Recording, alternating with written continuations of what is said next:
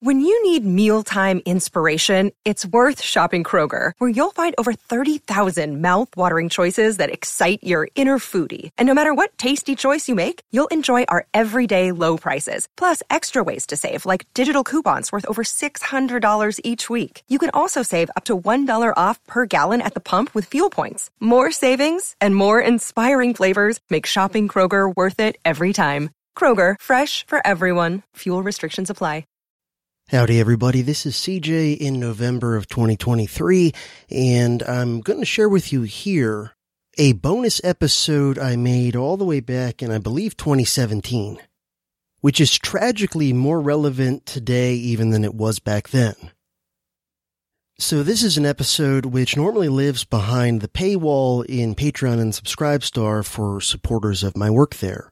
But I'm going to share it on the public feed for a limited time just because I feel that it is so timely, like I was alluding to a moment ago. So this is going to be Mark Twain's War Prayer.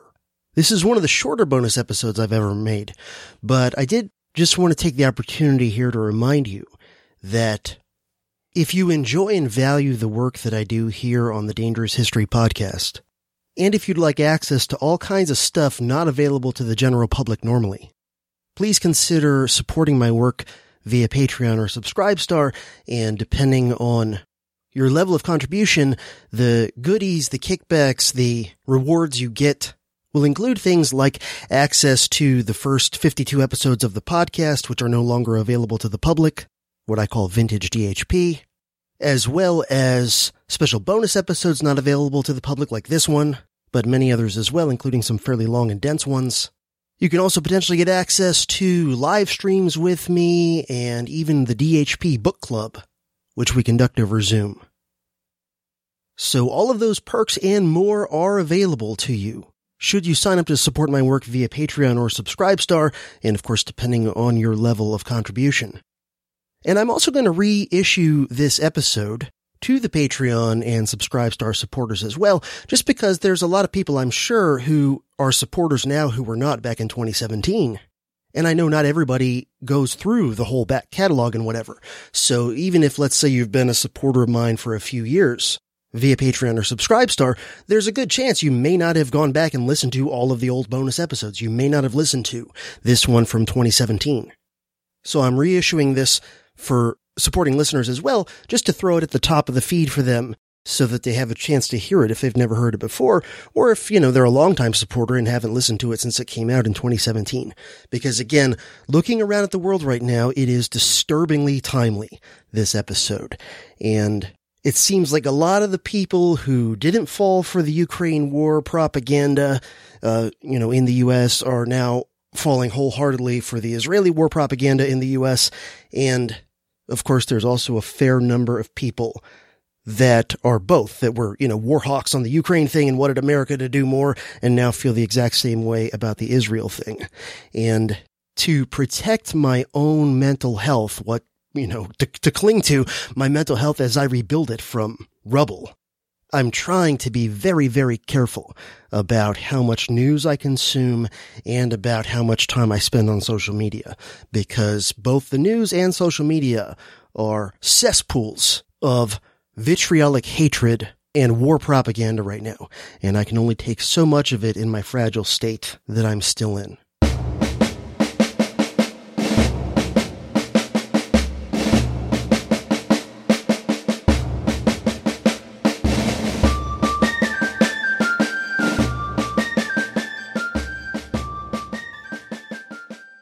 Hi everybody, CJ here. Welcome to this, what will end up being a relatively short, I think, Patreon bonus episode, and just something I wanted to share with you prior to my upcoming bonus episodes on the naval aspects of the Not-So-Civil War, which, by the way, I think within just a few days I'll be able to record the first part of that. It'll end up being a 2-part series. I'm going to do one episode about all aspects of the naval Not-So-Civil War other than the blockade and how the Confederates tried to cope with it and its effects and so on. And then that'll be part 2, covering the blockade and its effects and so on. But for this little episode, I just wanted to share with you and to read to you, because it's old enough that it's in the public domain, one of Mark Twain's lesser-known pieces, a piece that he wrote in 1905, so only 5 years before his death, during a period where he was particularly concerned with America's increasingly imperial turn. He had been an outspoken anti-imperialist ever since the days of the Spanish-American and Philippines wars. And he was bothered by how imperialistic the country was going and how much the general public seemed to be being just whipped up into war and imperialist fever, into militarism and jingoism, as they would have called it back then. And so he wrote this piece in 1905. Some of you may have heard of it. Some of you may have read it before. I'm hoping some of you haven't. It'll be new to you. And I'm hoping that even those of you who are familiar with this piece will enjoy hearing my reading of it. It's called The War Prayer. It was written in 1905, and yet it was not published until 1923, which was actually 13 years after the death of Mark Twain. And according to several people who were close to him, he decided to not publish it under pressure from a bunch of close people, including family members and business associates, who basically said, this is too radical and controversial. And so it was not published until 13 years after his death.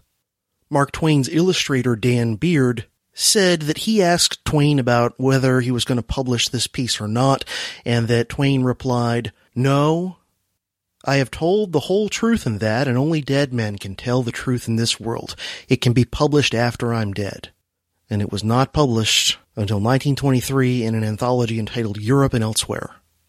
I share with you now The War Prayer by Mark Twain.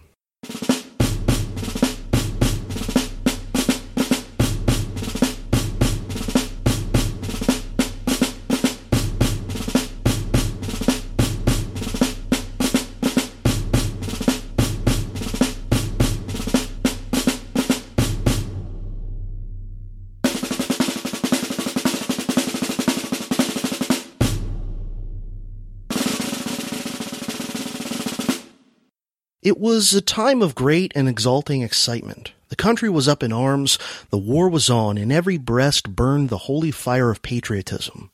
The drums were beating, the bands playing, the toy pistols popping, the bunched firecrackers hissing and spluttering. On every hand and far down the receding and fading spread of roofs and balconies, a fluttering wilderness of flags flashed in the sun. Daily the young volunteers marched down the wide avenue, gay and fine in their new uniforms, the proud fathers and mothers and sisters and sweethearts cheering then with voices chocked with happy emotion as they swung by. Nightly the packed mass meetings listened, panting, to patriot oratory, which stirred the deepest deeps of their hearts, and which they interrupted at briefest intervals with cyclones of applause, the tears running down their cheeks the while. In the churches, the pastors preached devotion to flag and country, and invoked the God of battles, beseeching his aid in our good cause, in outpourings of fervid eloquence which moved every listener. It was indeed a glad and gracious time, and the half-dozen rash spirits that ventured to disapprove of the war and cast doubt upon its righteousness straightway got such a stern and angry warning that for their personal safety's sake they quickly shrank out of sight and offended no more in that way. Sunday morning came. Next day the battalions would leave for the front. The church was filled. The volunteers were there, their young faces alight with martial dreams. Visions of the stern advance, the gathering momentum, the rushing charge, the flashing sabers, the flight of the foe, the tumult, the enveloping smoke, the fierce pursuit, the surrender, then home from the war, bronzed heroes, welcomed, adored, submerged in golden seas of glory.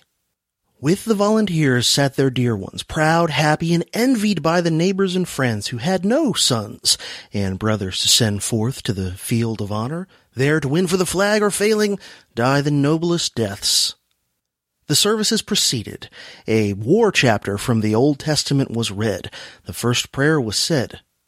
It was followed by an organ burst that shook the building, and with one impulse the house rose with glowing eyes and beating hearts and poured out that tremendous invocation.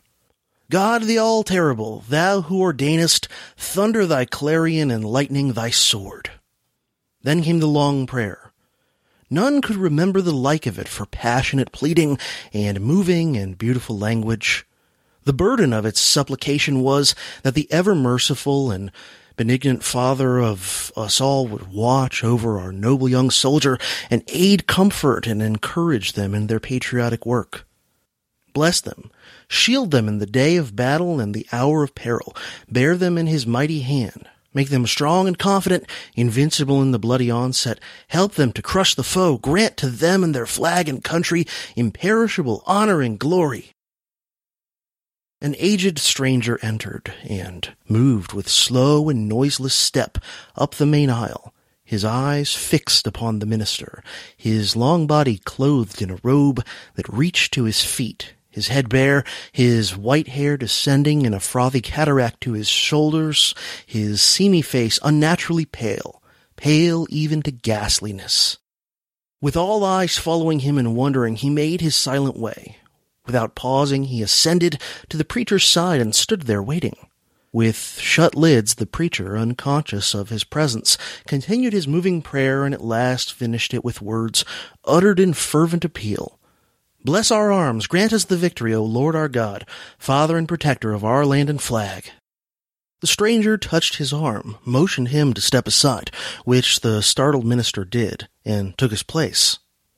During some moments, he surveyed the spellbound audience with solemn eyes in which burned an uncanny light. Then, in a deep voice, he said, I come from the throne bearing a message from Almighty God. The words smote the house with a shock. If the stranger perceived it, he gave it no attention. He has heard the prayer of his servant, your shepherd, and will grant it, if such be your desire, after I, his messenger, shall have explained to you its import. That is to say, its full import. For it is like unto many to the prayers of men, in that it asks for more than he who utters it is aware of, except he pause and think.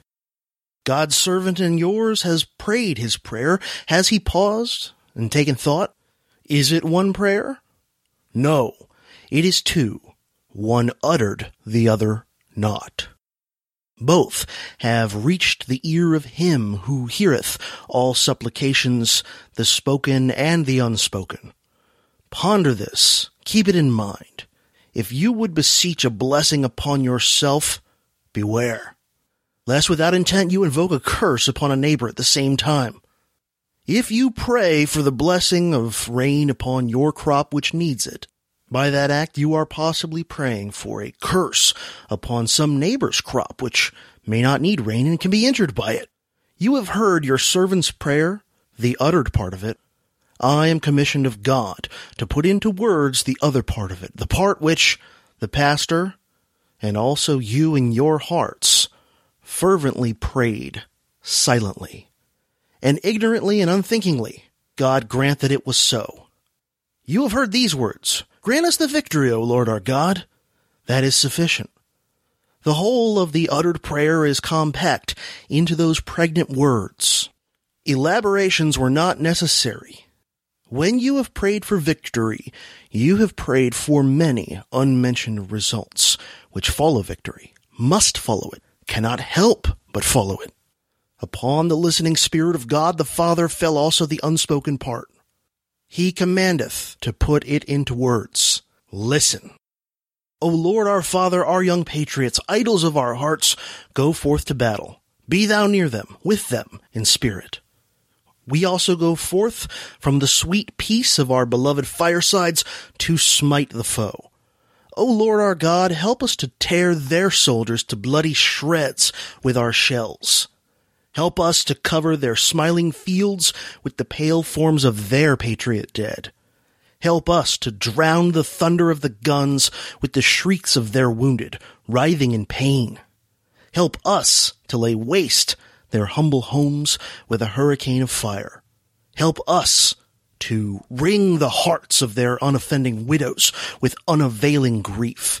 Help us to turn them out ruthless with their little children to wander unfriended the wastes of their desolated land in rags and hunger and thirst, sports of the sun, flames of summer, and the icy winds of winter. Broken in spirit, worn with travail, imploring thee for the refuge of the grave, and denied it. For our sakes who adore thee, Lord, blast their hopes, blight their lives, protract their bitter pilgrimage, make heavy their steps, water their way with tears, stain the white snow with the blood of their wounded feet. We ask it in the spirit of love, of him who is the source of love, and who is the ever faithful refuge and friend of all that are sore beset and seek his aid with humble and contrite hearts. Amen. Ye have prayed it. If ye still desire it, speak. The messenger of the Most High waits. It was believed afterwards that the man was a lunatic because there was no sense in what he said. Mine eyes have seen the glory of the coming of the Lord. He has trampled out the vintage where the grapes of wrath are stored. He has loosed the faithful lightning of his terrible swift sword. His truth is marching on. Glory, glory, hallelujah. Glory, glory, hallelujah. Glory, glory, hallelujah. His truth is marching on. He has sounded forth the trumpet that shall never call retreat. He is sifting out the hearts of men before his judgment seat. Oh, be swift, my soul, to answer him. Be jubilant, my feet. Our God is marching on. Glory, glory, hallelujah. Glory, glory, hallelujah. Glory, glory, hallelujah. Our God is marching on.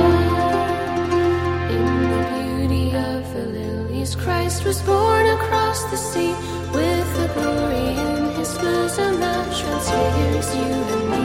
As he died to make men holy, let us die to make men free. While God is marching on. Glory, glory, hallelujah. Glory, hallelujah. Glory, hallelujah. Glory, hallelujah. Glory, hallelujah. Hallelujah. While God is marching on. He is coming like the glory of the morning on the wave. He is wisdom to the mighty. He is honor to the brave. So the world shall be his footstool, and the soul of wrong his slave. Our God is marching on. Glory, glory, hallelujah. Glory, hallelujah. Glory, hallelujah. Glory, hallelujah. Glory, hallelujah. Hallelujah. Our God is marching on. I see them in the watchfires of 100 circling camps. They have builded him an altar in the evening dews and damps. I can read his righteous sentence by the dim and flaring lamps. His day